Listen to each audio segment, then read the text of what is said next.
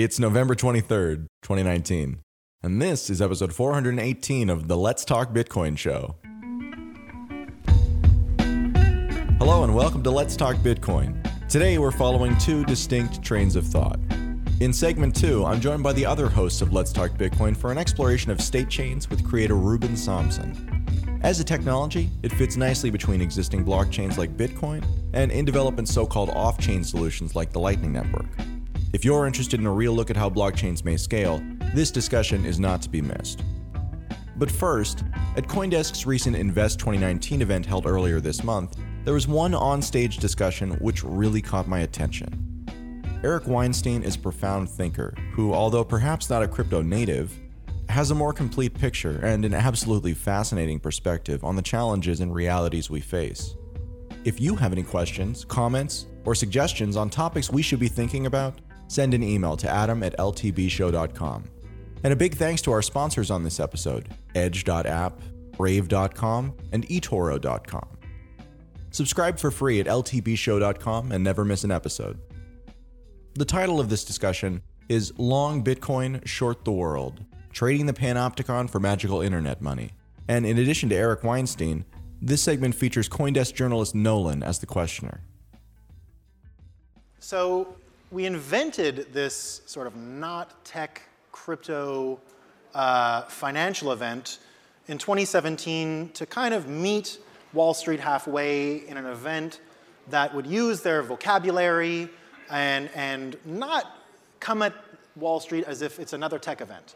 And within that original design, we knew we wanted futurists because, of course, a big part of the investment case here is that we're investing in a future that's not quite like today. That's actually probably pretty different. So today, I think you're getting the full vision of how we originally saw this conference with Eric here. And what we're going to try and do is paint a picture of the largest possible investment thesis here. And it's not just Lambos and you make money. There's another side to the equation. There's a reason why all this is happening. And if you saw the word Panopticon in the title, that comes from a tweet that Naval Ravikant, he sort of popularized. I mean, the word comes from, it's a word.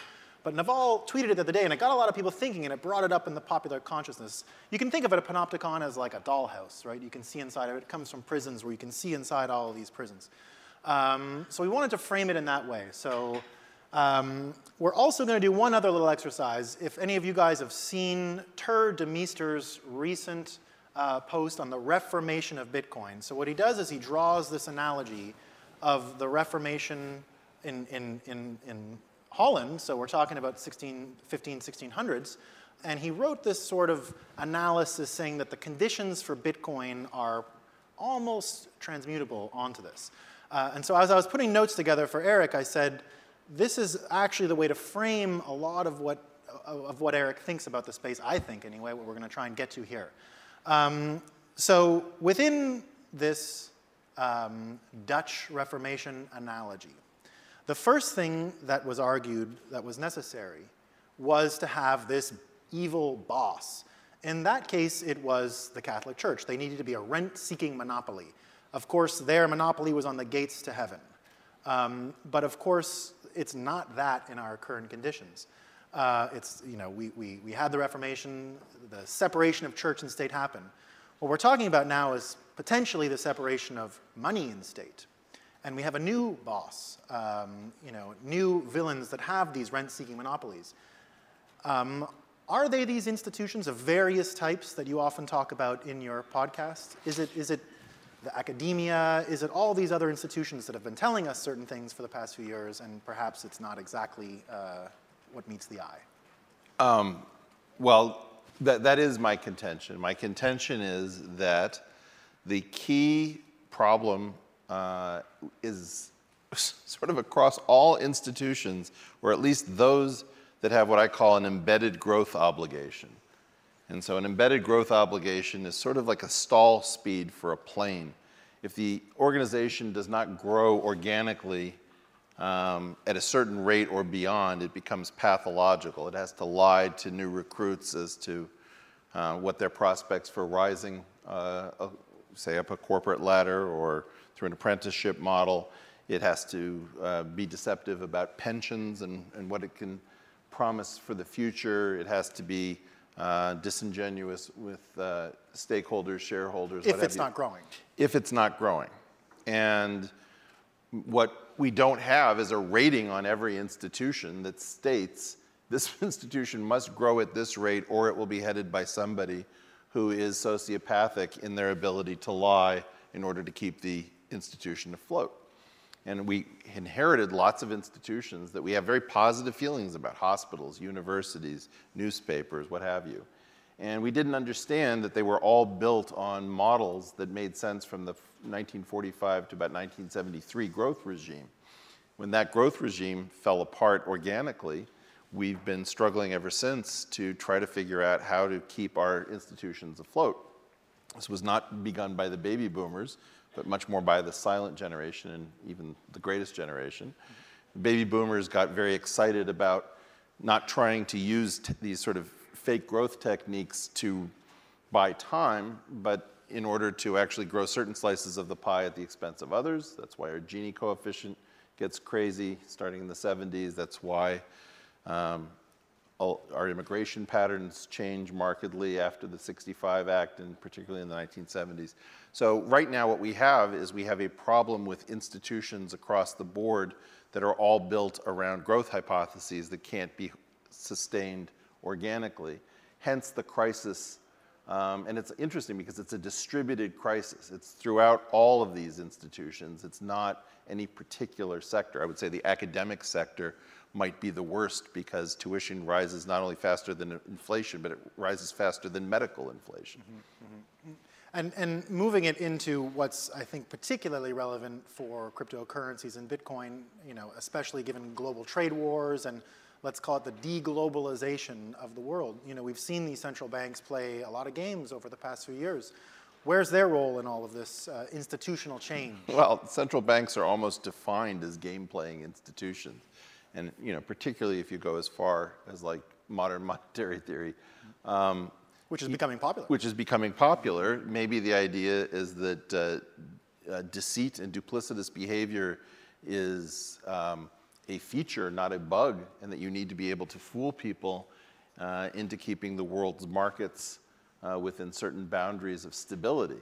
But the question about how you're going to manage crises in low interest rate environments and the like, nobody has a solution for this. We're careening to a very interesting near-term future as what I call the baby boomer bubble pops. Is it catastrophic? Is there more to it? Well, it certainly looks catastrophic, except if you look at, it depends. I could tell you two stories, one of which is look out your window, everything is fine, more or less. This is like the Steven Pinker, everything has gotten much better story. Mm-hmm. And I can tell you another story that says we're in the middle already of a worldwide low-grade revolution that knows every single continent. And you're seeing demonstrations and strife starting to poke through this thin crust, but there's a magma of discontent, to your point about the Catholic Church and its analogs, and people don't even know what they're angry about. They just know that somehow they're not able to form families, they're not able to find low variance careers, they're not able to think intergenerationally. And I was just talking to a bunch of millennials earlier today, and I'm worried about, are they going to be able to form families? If you can't form families, you have a problem at the societal level. Mm-hmm. And life is about babies. It just is. And babies are about stability and about, in general, couples raising kids, and we don't have an ability to reach increasingly, I think, the median worker and convince that person is a stakeholder in our society. So the second condition that Ter underlined was you need a technological innovation. Of course, in the time of the Reformation, it was the printing press. This is what got the whole thing fired up. Now, we can say, current conditions have brought us the internet, but I think there's something a little more unique that Bitcoin did, and that's that sort of autonomous math that went into its development and creation. Of course, no one paid for the creation of Bitcoin. No one has paid for its security. It's incentivized a bunch of actors to come together and create what amounts to an institution that can supplant other ones that had this sort of centralized control. Do you see it that way? Is that potentially the technology we can use to catch up to this lack of growth and fill that void? Well, I really believe that blockchain, crypto, Bitcoin, what have you, is first of all, it's in its infancy. Second of all, it's an unbelievable intellectual innovation. It's one of the only ones of our times. And I think it's fantastic that it doesn't have a great use case yet, because you can tell who is thinking theoretically and who is thinking practically. The person who says, I don't want to hear about that, just tell me how this fits into my 9 to 5. It's like, okay, well, you're not going to get this one for a while, but you will. I should say that one of the reasons I'm not fabulously wealthy was my inability to get prime brokerage for Bitcoin in 2010 when I called around in New York and people just laughed on the other end of the phone. They had no idea what the hell I was talking about. So we just abandoned it. I wrote an article about it instead of buying a few drives and sticking them away somewhere. Look, this is a major innovation and change, and this is an amazing period where it isn't clear to everybody what just happened. And it's also probably a broken version of the technology, so I don't have a great hope for the long-term future of this. Like, people want to ask, what do you think about Tether versus Ether versus Bitcoin? My feeling is that until you get rid of the blockchain as part of crypto so that there is no ledger and there is no stench to your money, you haven't really fully gotten to digital gold yet. So you're meaning those full privacy coins that have sort of abstracted any knowledge of what's going on specific on the ledger, that just say, okay, mathematically we know the state has been maintained and changed according to the way users have used it. That's what's so exciting about this, is that you've ported Newton from the physical into the logical layer, right? Like, congratulations, give yourselves a huge round of applause. This is a big deal. Because the only thing we know that works as well as, nothing works as well as physical reality. You can explode a hydrogen bomb and you don't tear the space-time fabric. Okay, well, if you want something that never throws an exception and that is guaranteed to work no matter what, that's physical reality. What Bitcoin did is it showed us that we could have conservation rules inside of the logical layer that mirrors the physical layer, that are locally enforced. Like, if you and I have a gold transaction, the person in room 2301 doesn't have to know about that, right? There shouldn't be a record of our transacting. And that failure to mirror that aspect of the physical world is going to be put under a lot of strain. And that's going to, when we get rid of it, we're going to have true conservation laws that are locally enforced. And the replacement for space-time will be the internet. It will be the network of computers that, in some sense, interpret reality. So if I'm understanding you correctly, you're saying that you've got universal laws of physics, so there's always going to be this iPad, and you can't take it away, it's here. You can't just copy it, with a machine right in front of us. But in cyberspace, of course, you could. You could copy anything you felt like. Well, we talk about, like, oh, I'll just spin up a server for you. This was a revolution that happened in computing, and particularly enterprise computing, where the divorce between a logical box and a physical box was made complete, right, in essence. Okay, so now the idea is that I have a phone, and in order for you to have my phone, I have to not have my phone. And whatever it is that effectively calls the destructor method on the phone that was in my custody to call a constructor method on the phone that was in your custody. That's a fancy logical way of saying that there was a wave, quantum mechanical wave, that somehow moved from this point to that point in the space-time manifold. Well, the same thing is going to happen with a digital token. The token was here, and now it's over there, and it has to be locally enforced so that we don't have to alert the entire world that it's happened. So you had written a blog post, I think in 2010, along these lines. I think it was called "Go Virtual, Young Man," and what I think you had said in that was, there was a lot of talk. The center of power went from Europe to America. A lot of talk about it going further to the Far East. Yep. And I think the article suggested that there was a whole new frontier that was just the air, that was going to take over as this important jurisdiction in the world. That was about Bitcoin. In 2010? Yeah. Amazing. No, this is about my failure to find prime brokerage for Bitcoin. So you thought the digital... If I ever find who it was who turned me down.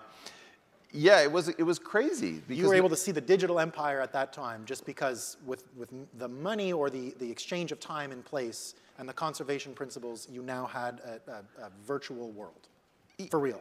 Look, I've always, okay. In my world, early is another name for wrong, and I'm always wrong. Waiting to see if that sinks in. What I really believed is that you could see all of these problems and issues if you just abstracted it. It was plain to see. I've been frightened of my Silicon Valley friends who keep talking about an abundance economy, the world of abundance. What they're talking about is I think Mark Andreessen always loves to call it software eating the world. Well, that is the process of replacing physical assets by logical assets. And every logical asset has the problem that it becomes instantly inexhaustible and inexcludable, i.e. a public good. What happens with public good? Price and value gap. What happens with price and value gap? The market can't see it. You're going to push all the great stuff that we have done into the blind spot of economics and markets. And you're excited about that. Are you insane? Have you gone quite mad? That was sort of my feeling. What does something like blockchain allow us to do? Bring back scarcity, which is a gift, in my opinion. Because when you have scarcity, you have markets. And when you have markets, you have freedom.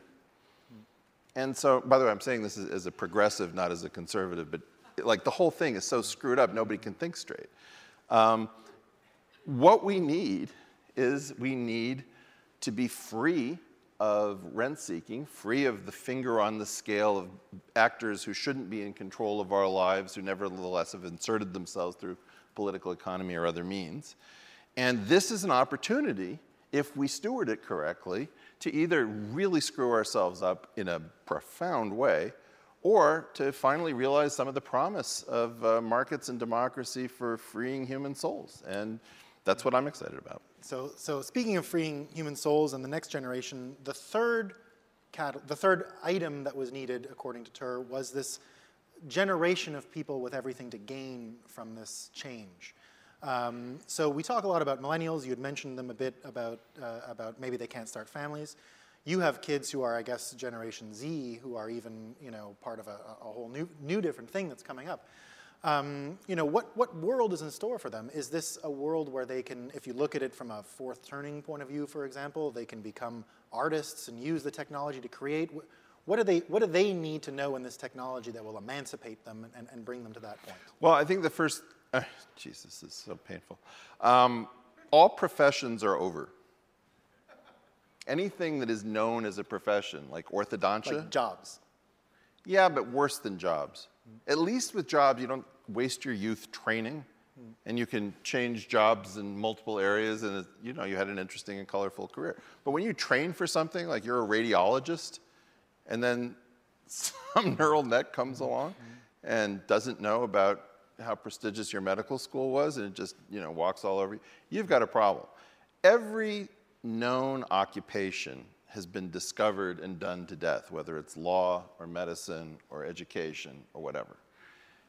There are still huge opportunities, but they're much more one-off. And so I always compare this to a software program. If you run a software program in a debugger and you want to see where it spends its time, you just let it run and then you stop it randomly. And it's almost always stopped in a while loop or a for loop, because that's what computers do. They do repetitive behavior. So look at your job and figure out which parts of it are one and done, that are unique. Call those the Rube Goldberg sections, and then call the other sections the loop sections. Well, the loop sections are being targeted by software. And if you think you're as good as software at doing something highly repetitive. So then is Mark right? Is software going to eat the world? I mean, where's the disconnect here? If there's no jobs, why not radical abundance? Well, why are you having me as your closing speaker? That doesn't make any sense. And it's because I guarantee you can't find a program that will say anything like the stuff that I'm saying, right? And so I've tried to take my own advice and say, I could tell you all of the standard obvious, we could have a conversation about custody. We could talk about compliance.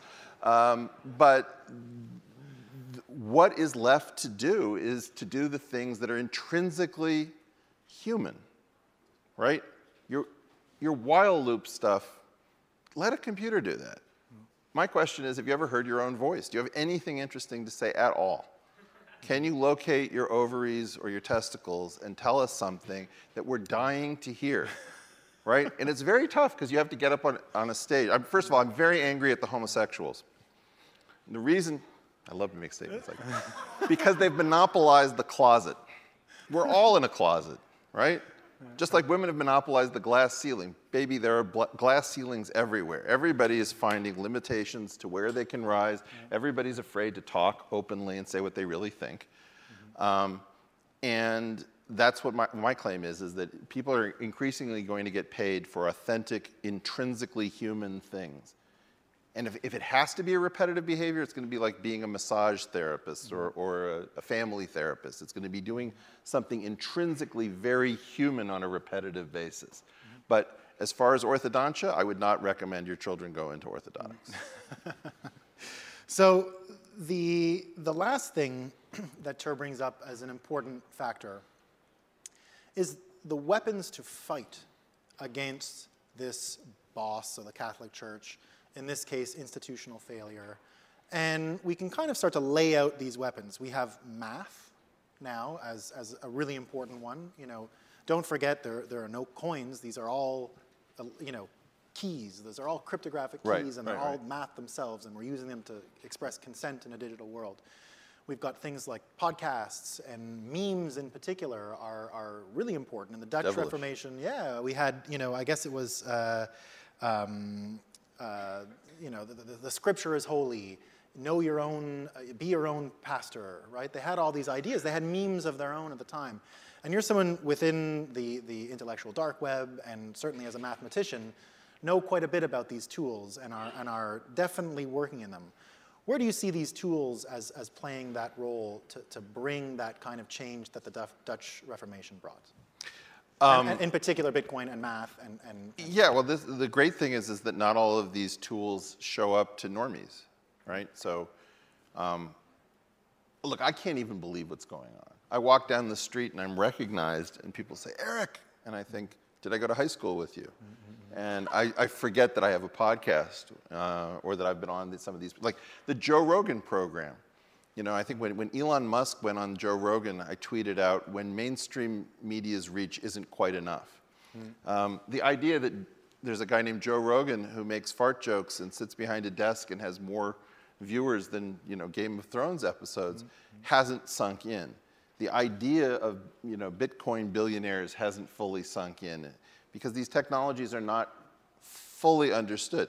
However, it's getting to the point where it's hard to pretend that Andrew Yang is not running for president by leaving him off of a graphic at CNN or MSNBC. Have you noticed this? They put him at the end all the time, don't they? Well, they use linear perspective, like it's a De Chirico painting and he's at the vanishing point and then the person stands in front of him. It's very funny. And Tulsi Gabbard, of course, our Russian asset, according to our friend Hillary Clinton, but I digress. So, I mean, we're in a situation where nobody believes the institutions, nobody believes the experts. And increasingly, Wikipedia is going to be degraded because it's been dependent on authoritative sources as its ultimate source of truth. So right now, what you're in is a world with it's sort of akin, since the finance crowd, to having no numeraire.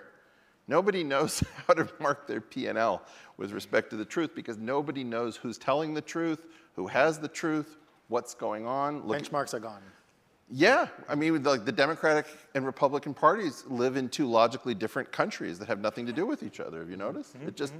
Everything has gone completely insane, and somehow the only layer that's still working is the custodial, or is the maintenance layer. Like things that were built by our ancestors are still being maintained. Bridges and so far. Yeah. We're not collapsing in them yet. But these tools. Whether it's elliptic curves, whether it's long-form podcasting, these are significant tools of revolution. And the generation, the baby boom and the silence predominantly, are the only people who still really believe in the system. and they're aging out.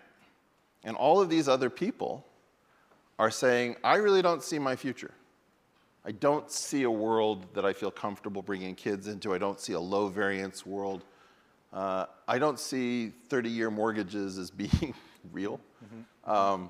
And the search for low variance processes that you can attach your life to and raise a family around, we are about to invent something, or we're going to have some kind of accelerated revolution. The great thing about the low-grade revolution is that it's not kinetic.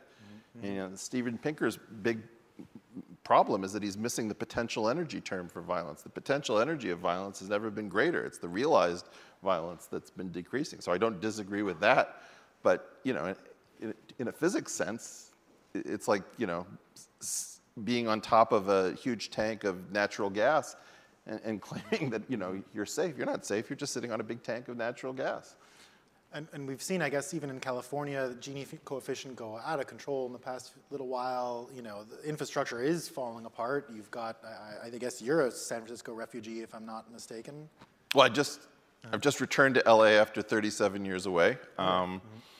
And I think that there is some bad mojo in the Bay Area. I think it has to do with the fact that the city is supposed to be for whichever revolutionaries need it the most, and now the revolutionaries that need it the most appear to be falsely innovative, previously technologically focused companies that are now just giant behemoths. And that's killing the vitality of it. With respect to the income inequality and asset inequality, this sort of reflects the fact that jobs are over, right? And so the people who are becoming very wealthy are not being paid enormous hourly rates. They are in what I call the profession that has no name. They sit down and talk to people and sign pieces of paper. And whatever that activity is, it's very hard to train for it. I don't even know what it's called exactly, whether you call it being, you know, a VC or an entrepreneur. But right now, jobs aren't working, and that's the part of the Gini coefficient that's really depressing, because the median individual is not a remarkable person. They're the median individual. They still need a good life. So even looking at Google for a second, you know, it used to be, you know, don't be evil and all this stuff. Now, I mean, you know, bringing it back to Panopticon, the stuff they're doing is an investment case for some people. Do you see it that way? Do you see these choices that they're making as having a correlative financial bet on assets that will keep and maintain privacy and create networks of privacy? I don't know what to make of it. I never believed don't be evil. I never believed that it was simply a good idea to connect the entire world. I mean, anybody with a large family should know that that's a very dangerous activity. So I'm never quite sure what these people who are getting richer while saying silly things really believe, because they can't possibly believe what they're saying. I don't know what's going on. My sense of it is that a lot of these people are trapped in their companies. They can't be honest. They can't get out. They're afraid of being called up in front of Congress and asked tough questions like, you know, are you a platform? Are you a publisher? Are you making editorial decisions? Do you bias search? You know, Google's very funny. They don't bias search. They unbias search. Think about that. So if you ask them, do you unbiased search? They say, oh, yeah, we unbiased search. And so they haven't noticed that what they call unbiasing search is biasing search. Look up a video called ML Fairness, and they'll explain to you just how they unbias your data. That's their dodge. As soon as we get one smart congressperson to say, excuse me, do you unbias your data?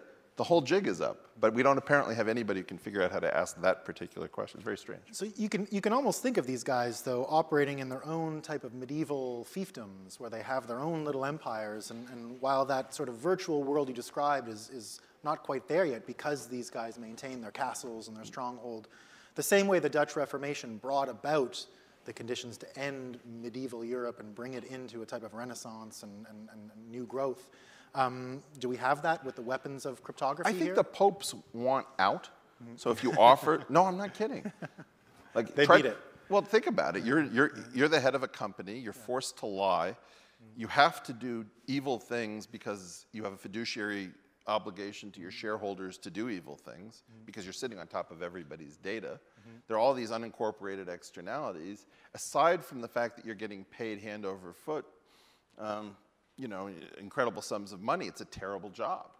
So I think that you have these people who are getting fantastically rich, being forced into being evil because we built, first of all, the killer app is the economy, and the way we've structured it causes these people to be incentivized to be bad. And on top of that, they're sitting on top of these new invasive technologies. I keep talking about surveillance level data is data that during the 1980s would have required hiring a private investigator or getting a warrant for a wiretap to collect. They don't necessarily love where they are, and I think they want to be put out of their misery. That's a crazy theory, but I don't think that they're happy. The Wire on HBO aged really well, except for the process around the wires. That seemed a little far-fetched these days. Well, the interesting thing, though, is that the half-silvered mirror that is Google or Facebook has never really fully broken. Like, we don't really understand how much stuff we've done in front of that thing that looked like a mirror but allowed the guys on the other side to see everything that just out of curiosity, how many people have programmed a computer in the last month in this room? Okay, we got one there. We got one there. We've got a couple. We got another one there. But most of us don't even know how to find the command line or a programming language on our computer because they're just these things that serve apps to us. And if you've never played with something like Wireshark, you have no idea what it means to say, these messages are actually postcards because you've never seen the postcard reading application.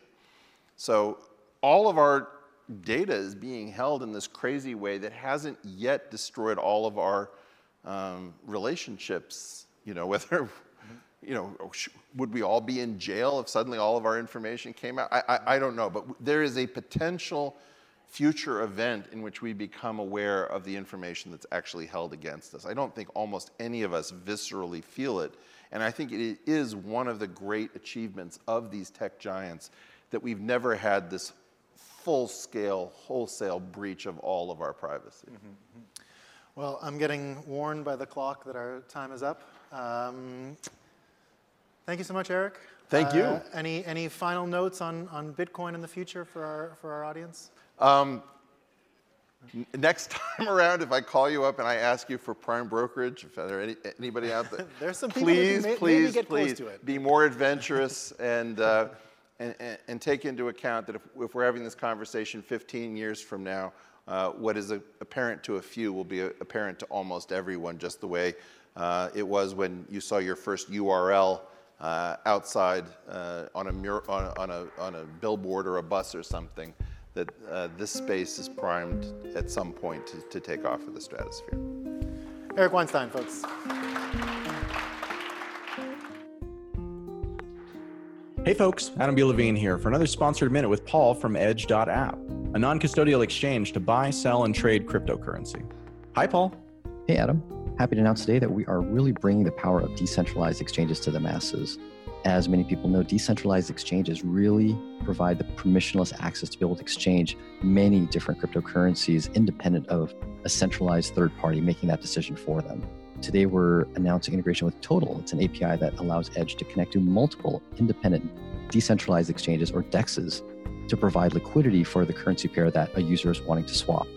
Not only does Edge connect to these decentralized exchanges through Total, but they actually connect to conventional exchange partners such as Changelly and ChangeNow and Shapeshift, and it'll actually find the best price for the currency pair a user wants to swap in the amount that they want to swap, really folding these DEXs into the mix seamlessly with other centralized exchanges. So we're excited to hear what people have to say. Head on over to our website and give it a shot and send us your feedback.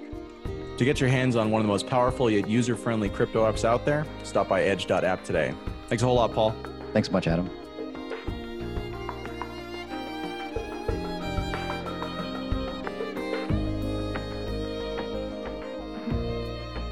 This episode of Let's Talk Bitcoin is brought to you in part by Brave. If you haven't heard about Brave yet, Brave is the web browser reimagined. Brave is built by a team of privacy-focused, performance-oriented pioneers of the web, like co-founder Brendan Eich, who previously co-founded Mozilla Firefox and created JavaScript. Brave gives you back control of your online privacy by shielding you from data-grabbing ads and trackers, all while allowing you to surf the internet up to 6 times faster than other browsers, saving you battery power and reducing your data costs. Simply put, Brave offers you the best user experience for browsing the internet today. So what are you waiting for? For the best webs and the smoothest internets, go to brave.com/LTB. That's brave.com/LTB. And of course, it's always free. Thanks for listening.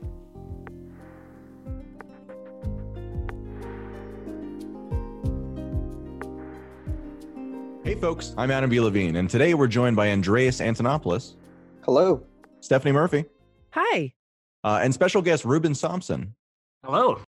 Thanks to all the hosts, our guest, and to you, the listeners, for sitting in on today's session. So while we haven't talked about it in a while, scaling, it turns out, is a hard problem, which at least today requires picking priorities and accepting trade-offs. In just the world of Bitcoin, we've seen ideas like federated industry sidechains, such as the liquid product for exchanges from Blockstream, proposals like miner-driven drive chains for everything else, and of course, we've seen still early but rapidly developing Lightning Network, among many other things. Last year, Ruben Sampson put out a new idea which we haven't had a chance to talk about on the show yet, but I think it's worth talking about and offers an interesting new set of trade-offs compared to everything else we've seen today. So the topic at hand is state chains. And Ruben, just kind of starting simply, what are state chains in a general sense, and how did you kind of arrive at this idea? Like I like explaining things with a whiteboard. I mean, that's what I tend to do. And just putting it in words is always a little tricky. I'll try my best to make it kind of clear. Where I'd like to start with the explanation is kind of what the whole point is of creating some kind of layer 2 solution, right? Because we have this Bitcoin blockchain that is kind of fundamentally unscalable because everybody has to verify every transaction. There are all these alternate solutions like you mentioned. You mentioned Lightning, you mentioned sidechains like Liquid. In my opinion, even something like Coinbase is like kind of a layer 2 where, you're just completely trusting one entity, and in that sense, it kind of defeats the purpose of what we're trying to do with Bitcoin, but it is a scaling solution in a sense. I think Statechains is kind of like yet another one of those trade-offs where you're adding some trust, but we're kind of trying to minimize it as much as possible. And hopefully that kind of leads to kind of a novel set of trade-offs that is kind of worthwhile and in the future might be used. I think the closest thing to state chains is basically sidechains like Liquid, where you have a federation that controls your money. And the federation is essentially just a multisig on the Bitcoin blockchain. So you can imagine, sending one Bitcoin to a 11 out of 15, in the case of Liquid, multisig address, and that's where your money is. And then that money is represented on this sidechain, but in essence, on the Bitcoin blockchain, whatever those 11 people say, that's where the money goes. And Statechains is similar, but slightly different in the sense that you basically, as you're sending the money to a federation, you automatically receive a peg out transaction. And that kind of puts the emphasis on withdrawing as opposed to having the money kind of with the multisig. So the default is basically if the federation disappears, you can get your money back. And that turns out to be quite important in terms of security because let's say 11 out of 15 multisig, the problem you get there is that in the case of 11 out of 15, if 5 people refuse to sign, your money is frozen. Basically, if more than 33% refuses to sign, your money cannot move. And you don't have that problem with the state chain because the peg out is the default. So there's a lot going on there. Let's get into this a little bit. Yeah. Okay, so when we're talking about something like Liquid or some sort of federated side chain, effectively what's happening there is we're getting better scaling characteristics because instead of using the traditional mining, the Bitcoin mining as the validation mechanism, instead we're using a federation of people who have, or companies who have, skin in the game and who would take a reputational loss, potentially, a revenue loss, potentially other types of losses if they were to go outside of the rules. In the pure Bitcoin system, everything is very automated because Bitcoin essentially operates itself. But that decentralization and the operating itself characteristic comes at the cost of some of the scaling that you can get. It is not scaling in the sense that you still have a blockchain that everybody needs to verify, even if you use Liquid. If you want to be certain that the federation isn't screwing you over, you still need to download and verify every block. It's more of a way to segregate the transactions into certain pools of people that frequently interact with each other. So in the case of Liquid, the use case is exchanges. So when you're sending liquidity or when you're sending coins from one exchange to another, that's kind of the niche in which Liquid is trying to operate. And then the scaling kind of comes from the fact that you might have like different sidechains for different niches. Like as long as you don't have to go from one sidechain to another sidechain, it is kind of efficient. It is still limited in its scaling potential in the sense that still everybody has to verify everything. So the usefulness of this is basically you're doing off-chain transactions and you're getting a little bit more trustlessness, but not complete trustlessness. That's a good way of putting it. Yeah. I read a couple of other descriptions of state chains that perhaps clicked for me more because it seemed to relate also to Lightning. So in Lightning, you do a 2 of 2 multisig with another party. That's what a payment channel is. And you also have the ability to get a refund if the other party disappears. And what you're sending to each other in Lightning is pre-signed transactions that allow you to, let's say, get out of the relationship if the other person disappears and ghosts you. What I read, which actually made a lot of sense, was the Statechains is very similar in that you're doing a 2 of 2 multisig, only the other party is a federated group multisig using adapter signatures. Yeah, threshold signatures actually, but yeah. Threshold signatures, yes. The difference is that what you're sending to each other is not pre-signed transactions, but the private keys to sign the transactions with. So you're transferring keys instead of transactions between peers. And that makes a lot of sense. Yeah, you actually send both. So both. Oh, okay, very good. I mean, it is sadly a little, like I said, it's very challenging to explain the full concept. But now, Andreas, you pointed out an important key aspect, basically.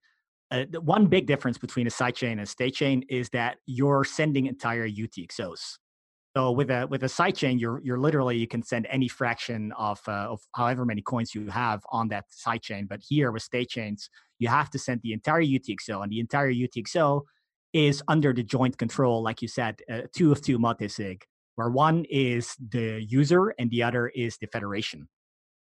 And the peg outs that I was referring to earlier is, like you said, kind of like a Lightning transaction that settles on basically the last owner of the money. So if you want to send the money from Alice to Bob, then Bob will have a off-chain transaction that's similar to how the Lightning Network works. Bob can send that to the Bitcoin blockchain. And even if Alice sends her transaction to the Bitcoin blockchain, Bob's transaction kind of has precedence. One of the problems that exists in Lightning and other payment channel-like systems is that if one of the parties tries to transmit a prior state, you need to deal with that. Current version of Lightning deals with that with either watchtowers or penalty transactions with a winner-takes-all game theoretical advantage. A better solution is L2, where you're rebinding the transactions to the outputs in such a way that a prior state cannot be transmitted. And I understand in state chains, you're using L2 or you're proposing to use L2 so that Alice can't transmit a prior state and thereby cheat Bob from his money. Yeah, that's correct. Thanks for clarifying what I was stumbling on there. Alice can send the transaction to the blockchain, but Bob can then kind of overwrite it with his transaction. It means basically that always the last state will always be the last thing that gets recorded on the Bitcoin blockchain. That's the fundamental comparison for me to Lightning, which is that in state chains also, what you're doing is using an off-chain platform off the Bitcoin blockchain that gives you some scaling advantages, but then you use the Bitcoin blockchain as the final arbiter, where if there is a dispute or an attempt to cheat, then it becomes the court system, if you like, that resolves that dispute deterministically. Yeah, that is correct. The name suddenly makes a lot more sense to me. States, yes. So it's a bit of a play on sidechains, right? So it's sidechains, state chains. The state really comes from basically the L2 transactions getting updated in state, where the last state is the state that gets recorded on the Bitcoin blockchain at the end. So what advantages does this have compared to a platform like the Lightning Network? So that's an interesting comparison there. So it's a different set of trade-offs where Lightning at the end of the day is, I would say, kind of qualifies more with the word trustless, where as long as you can send your transactions to the Bitcoin blockchain without getting censored or anything, you will always get the correct state. You will always get your money. And that is not the case here. There is a federation. And basically, if the entire federation tries to take your money, then if they try hard enough, then they can. But then the assumption is that as long as more than 33% of the federation isn't dishonest, you're going to be fine, kind of depending on how you set it up. Yeah, the difference you get is with Lightning, you have these two problems of routing and throughput, where you have to find a route through which you want to send your money, and the route has a limited balance in it. So really, the more coins you want to send on the Lightning Network, the more expensive it's going to be, and the more you're going to run out of bandwidth, so to speak, or run out of the channel capacity. You don't have that problem at all with something like Statechains. The interesting thing is that they actually work together really well because, as Andreas, you were alluding to earlier, the contracts that you wish to use on a state chain actually get enforced on the Bitcoin blockchain. A state chain as a protocol doesn't really deal with smart contracts at all. It's just a set of signatures, and the money moves from A to B to C, and there's nothing complex going on there. But you can choose to actually turn it into an entire Lightning channel where the money is inside of one UTXO on a state chain, but it's controlled by, let's say, both Andreas and me together. And then we open up a Lightning channel on top of that. And the interesting thing you get there is that with the Lightning Network, if you want to open a channel, if you want to close a channel, that's expensive because you got to go on chain. But now through something like Statechains, you can actually do that off chain, assuming you're comfortable with the trust assumptions. So essentially what you're saying is you have the Bitcoin blockchain as layer one, a state chain as a layer two that allows you to transmit whole UTXOs and only whole indivisible UTXOs Yes. between parties efficiently and off chain. And then if those parties are actually a multi-sig 2 of 2, you can build Lightning as layer 3 on top of that. Yeah. And then that allows you to take the whole UTXOs and chop them up. So basically that fixes one of the weaknesses of state chains because you can transmit them as fractions. Mm-hmm. But then state chains fixes one of the weaknesses of Lightning by making the open and closed channel transactions off chain. Exactly. Yeah. That's a really neat synergy. Another thing that this kind of reminds me of, Ruben, and I'm curious if you've thought about this comparison, it kind of reminds me of physical Bitcoins, like a physical token that is a vehicle for a private key. Like Open Dime? Well, whatever. I mean, like the early Cassatius coins, any sort of private key encoded into a physical object seems like it has a very similar method of operation here, except that it doesn't have any sort of online characteristic, which both has advantages and disadvantages. That's actually very interesting that you bring that up. So what I was mentioning earlier, or actually Andreas brought it up, right? We have this 2 of 2 multisig where one key is with the users and one key is with the federation. This second key, or the key that's with the users, you can actually transmit it through some hardware device, like an Open Dime or some other type of HSM with maybe a remote attestation where you can actually transfer the private key from one device to another. And now you kind of have the best of both worlds in the sense that your money is inside of the hardware device and controlled by it. But if the hardware device breaks, you still have this off-chain transaction that you can send to the Bitcoin blockchain. Mm-hmm. And the only downside here is that, well, I think that's even the case with Open Dime, right? Like you still need to kind of connect to the internet to kind of verify there's even money on the device in the first place. I guess you always have that requirement. So this is actually, it does function very similarly. Just again, to kind of try to understand the basics here, one of the primary advantages of this is that if I, as a user, have money in one of these sidechain type of vehicles, then ultimately I have to rely on either the miners in a drive chain type of scenario or the federation in like a liquid type of scenario to actually co-sign the release of my money. And in the scenario where, for whatever reason, they're not acting as they should, then I actually don't have much in the way of recourse there outside of like trying to sue them, compel them to legal action. But the state chain approach doesn't have that because it allows you to withdraw effectively on chain, as you were saying. Now, you mentioned that this system can withstand up to kind of 33% defections on the federation. And you also mentioned that we're transferring around the private key as kind of the other side, like that's the thing. If I'm sending money to you, I'm actually sending you the private key for that particular piece of money, which is itself one of two, with the other side of the key being held by the federation. Yeah. So there's obviously a potential problem here. where I had the private key at one point, but I transferred the private key to someone else in transferring the money.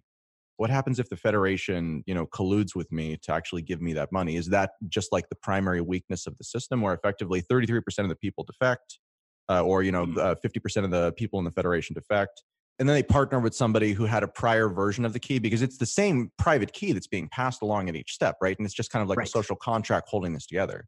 Right. That second private key is actually not where the security comes from. So far, what I've been arguing is actually it holds even if that private key got exposed and Federation learns that private key. It's still the case that they can only cheat if basically more than 33%. And actually, the way you can set it up is that the entire Federation needs to sign off on the transaction. And if even one of them refuses to do so because they think that transaction was actually not signed off on by the actual owner, then your system is still secure, but you're forced on chain. So that's kind of the downside. So in Liquid, if you have a Federation, like 11 out of 15, if just a couple of them refuse to cooperate, your money is frozen. And with a state chain, you can set it up in such a way that if you want, literally all 15 of them need to sign off on the transaction. But since they do so when you first receive the money and you have this off-chain transaction already, it's only for transfer that you need their permission. So once you ask them like, hey, I want to transfer this money to the next person, then they need to sign off on it. And if then they refuse, then you can just send your off-chain transaction that you already have in your hands. You can send that to the Bitcoin blockchain. So the security really could go up to 100%. But the downside of that is then if even one of the Federation members disappears, everybody's forced on-chain. So then this is also a type of solution that at the end of the day benefits from something like watchtowers. So I have the money, I have this particular control of the state chain. I transfer it to someone else, but I still have that off-chain transaction that is my bailout transaction, but it's no longer valid because somebody else has a more recent one.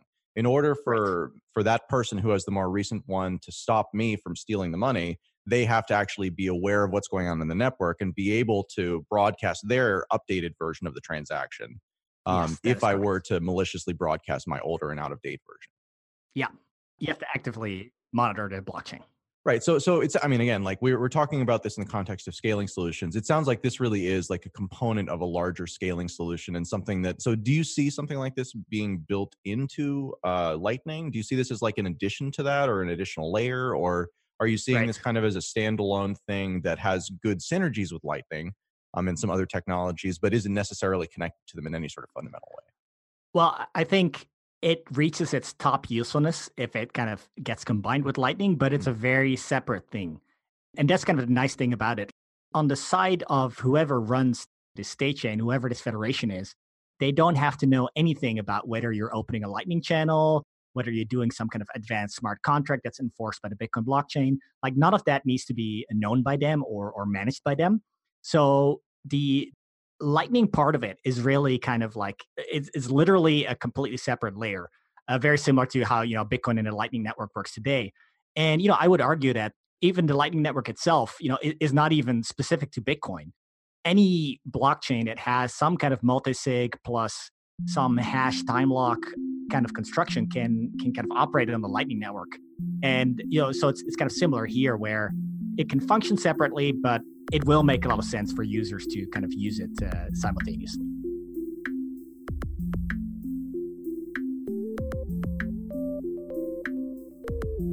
Today's show is brought to you in part by eToro. eToro is one of the largest trading platforms in the world, with over $1 trillion in trading volume on the platform per year. U.S. customers can trade the most popular crypto assets with low spreads, no commission, and no hidden fees. eToro has spent more than 10 years making sophisticated trading features simple to use on any device with their intuitive app. If you're not ready to trade yet, practice building your portfolio with the eToro virtual trading feature. Best of all, you can connect with the 12 million other eToro traders around the world to discuss trading, charts, and all things crypto. So why not check it out? Create your account today at etoro.ltbshow.com. That's etoro.ltbshow.com.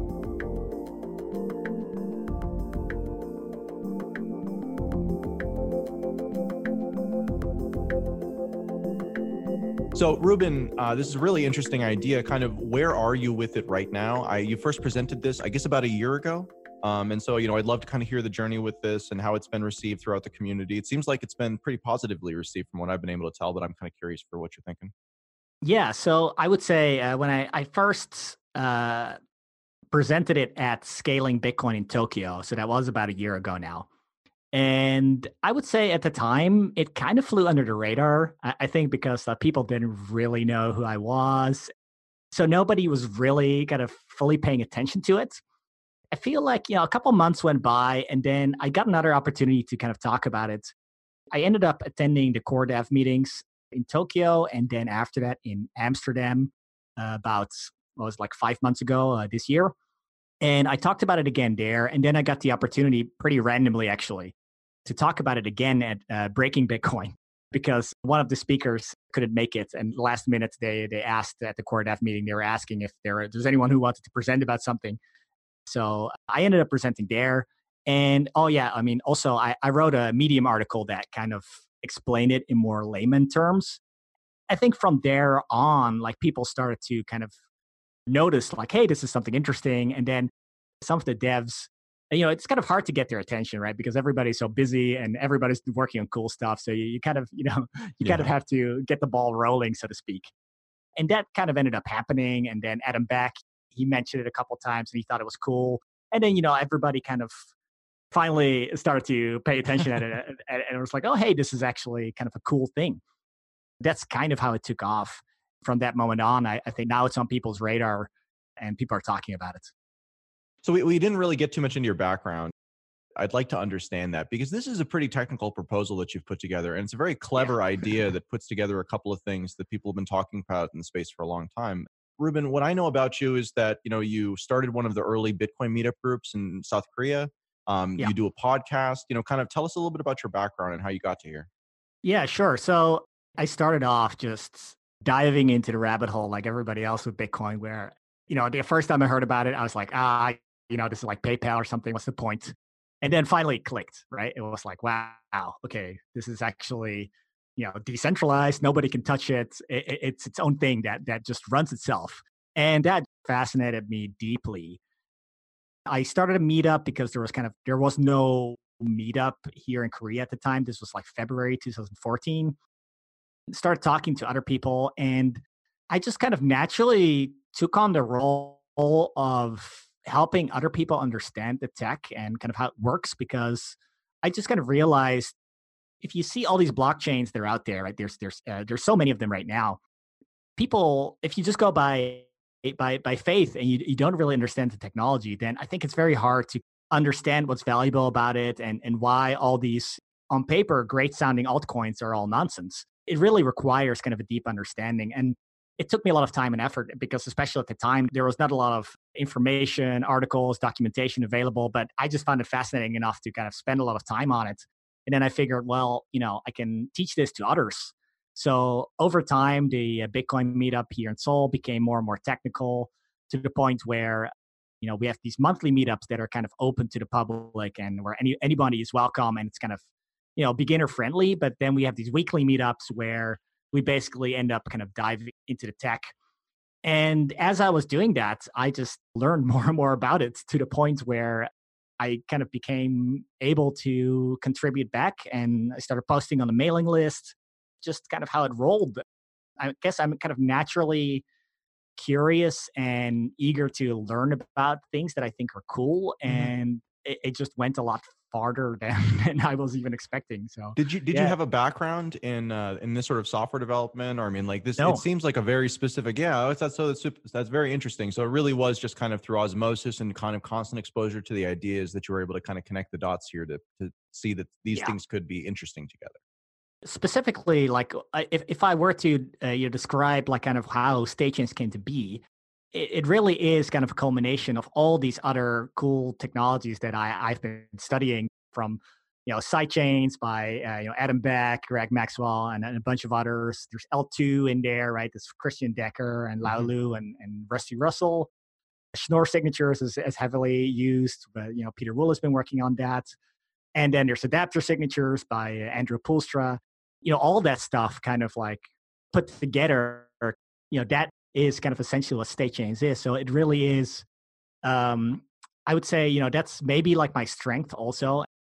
Something I only kind of recently figured out, but I do programming, but I'm not like a programmer. I'm not the type of guy who would actually end up like developing this. But, I talked to Adam Back. He basically said something along the lines like, yeah, you're a little bit like me. Like you're kind of like a protocol developer who kind of thinks about all these high level things and puts them together in novel and interesting ways. That's, I'd say, how it ended up. I would like to just clarify that at the moment, there's no prototype implementation or code base that someone could play with here, or is there any plan to develop something like that? So one of the current issues, so to speak, of like Statechains require a few things, right? They require Schnorr signatures, and they require, at the very least, a SIG-hash no input, which is kind of what L2 is based on. We still need 2 soft forks before this can even be viably implemented. So as of today, even if you want it, unless you kind of created like a custom version of Bitcoin Core, or maybe Elements has sufficient support for these opcodes and the SIG-hash no input, but without that, you can't even build a prototype right now. So it's kind of limited in terms of us needing a couple of soft forks first before this can even be implemented. So, Ruben, can you tell us what you envision this technology being used for? And once it's more fully fleshed out, did you have a specific use case in mind when you were thinking about this idea? Or are you just sort of like excited about more general possibilities? Like, paint a picture for us. Sure. I think the most important part of it is really that it is kind of another way of doing sidechains, but with less trust required. And there are 2 aspects of this.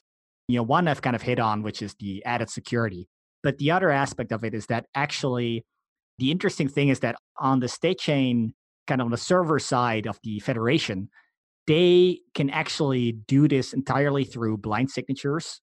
And because it's this 2 of 2 multisig, where the second key, while theoretically, the federation could obtain it if they really tried really hard, the fact that they don't have it makes it actually very interesting from a legal perspective. You can imagine that a government entity comes to whoever is running this federation and says like, hey, confiscate these coins. So the first thing is, which coins? The state chain literally doesn't know which coins they control because it's all blind signatures. Okay, maybe the government comes in and says like, here, look, you actually control these coins. Maybe you didn't know it, but you have them. Now confiscate them. Well, if they want to confiscate them, they need this second key. And if they had been playing by the rules and they hadn't actually actively tried to obtain this key, then literally they cannot even confiscate this money. And what that means is that whoever has that money, at most what they can do is refuse to sign. If they refuse to sign, then whoever had the money can just withdraw on chain because they have this off-chain L2 transaction that they can just send to the Bitcoin blockchain, and they're fine. I think that's very interesting. If we're envisioning a future where people are running these side chains and these state chains, then there might be a time when there is going to be significant government oversight and pressure. And this is the kind of thing where it really blurs the line between what money really is. All the Federation is doing is blindly signing messages. And they don't know if the messages are money. They don't know if the messages are anything. I think that distinction, or that kind of blurring the line of what it is to transfer money, I think that can kind of be a powerful tool to get this up and running and not get a lot of government pressure on your back, because you can actually make the argument that you're not controlling any money, at least not knowingly. So, Ruben, once we kind of look beyond Bitcoin, are there implications for this technology to other technologies? It seems like kind of Lightning and all of these higher layer things, they're really not attached to the underlying blockchain. Where do you see this technology going kind of at the end of the day? It's hard to say exactly where it's going, but at the very least, I imagine that we're going to get to a point where the Bitcoin blockchain is going to be more and more expensive to use. Like, it's currently only supporting maybe 10 transactions per second. There's just going to be more and more demand for that. And the Lightning Network can help to some degree, but I don't think it's going to alleviate the problem entirely. And in fact, we don't even want it to alleviate the problem entirely because there still needs to be like a sufficient amount of on-chain fees. So this is kind of yet another in-between step where if you have somebody who wants to pay for coffee or something along those lines, you don't really need a censorship-resistant blockchain for that. And so I think in those cases, something like a sidechain makes sense. But then maybe you feel like the sidechain is not secure enough and not anonymous enough, or not, it is still relatively vulnerable to being shut down if governments really want. So then maybe you would prefer a state chain, despite the kind of downsides of having to manage these UTXOs. There are lots of different perspectives on crypto and lots of different ways that people are thinking about sort of different problems. What do you think is, for you, one of the most underappreciated or most misunderstood problems or trends that you see in Bitcoin or cryptocurrency broadly? And like, what are you thinking about for the next year besides this? Very generally, I feel like people are very price focused and people are very adoption focused. And I think that's also maybe a price pumping mechanism. I feel that's the wrong focus. I think adoption is important too, but it's kind of inevitable. And I think the focus really should be on A, the technology, and B, helping people understand how it really works. And we need people that really value decentralization and understand it, because at the end of the day, every time you upgrade Bitcoin Core or whatever software you want to run, you're making a consensus decision on what you want the blockchain to be. And if you do that without really knowing what the decision is that you're making, I think that kind of undermines the decentralization of the system, because the whole point is that the users are in control. But you can't be in control if you don't understand it, right? You can't make a decision if you're not informed. I guess that's underappreciated, I would say, or under highlighted, and it gets drowned out by all the voices that just, it's tempting. Everybody wants to make a buck seeing the price go up, and I get that, but that's not how we're gonna, get the thing that is valuable, right, to continue to work. Well, anyone who's interested in reading up more, on my Twitter account, I have a pinned tweet with a bunch of links to all the Statechains related content that I put out, like a Medium post, all of those things at Samson Rubin. So maybe people can check that out if they're interested in learning more about Statechains. Absolutely. And we'll include those in the show notes as well for this episode. Ruben, thank you very much for your time. If you'd like to hear more of Ruben, you can check out his podcast at unhashedpodcast.com. Thanks for listening to this episode of Let's Talk Bitcoin. A big thanks to our sponsors over at edge.app, brave.com, and etoro.com. Today's episode featured Andreas Antonopoulos, Stephanie Murphy, Ruben Samson, and Adam B. Levine. This episode also featured content from Invest 2019 with Nolan and Eric Weinstein. This episode was edited by Jonas and Adam, with music by Jared Rubens and General Fuzz. Any questions or comments? Email adam@ltbshow.com. And of course, to never miss an episode, head over to ltbshow.com and subscribe for free. We'll see you next time.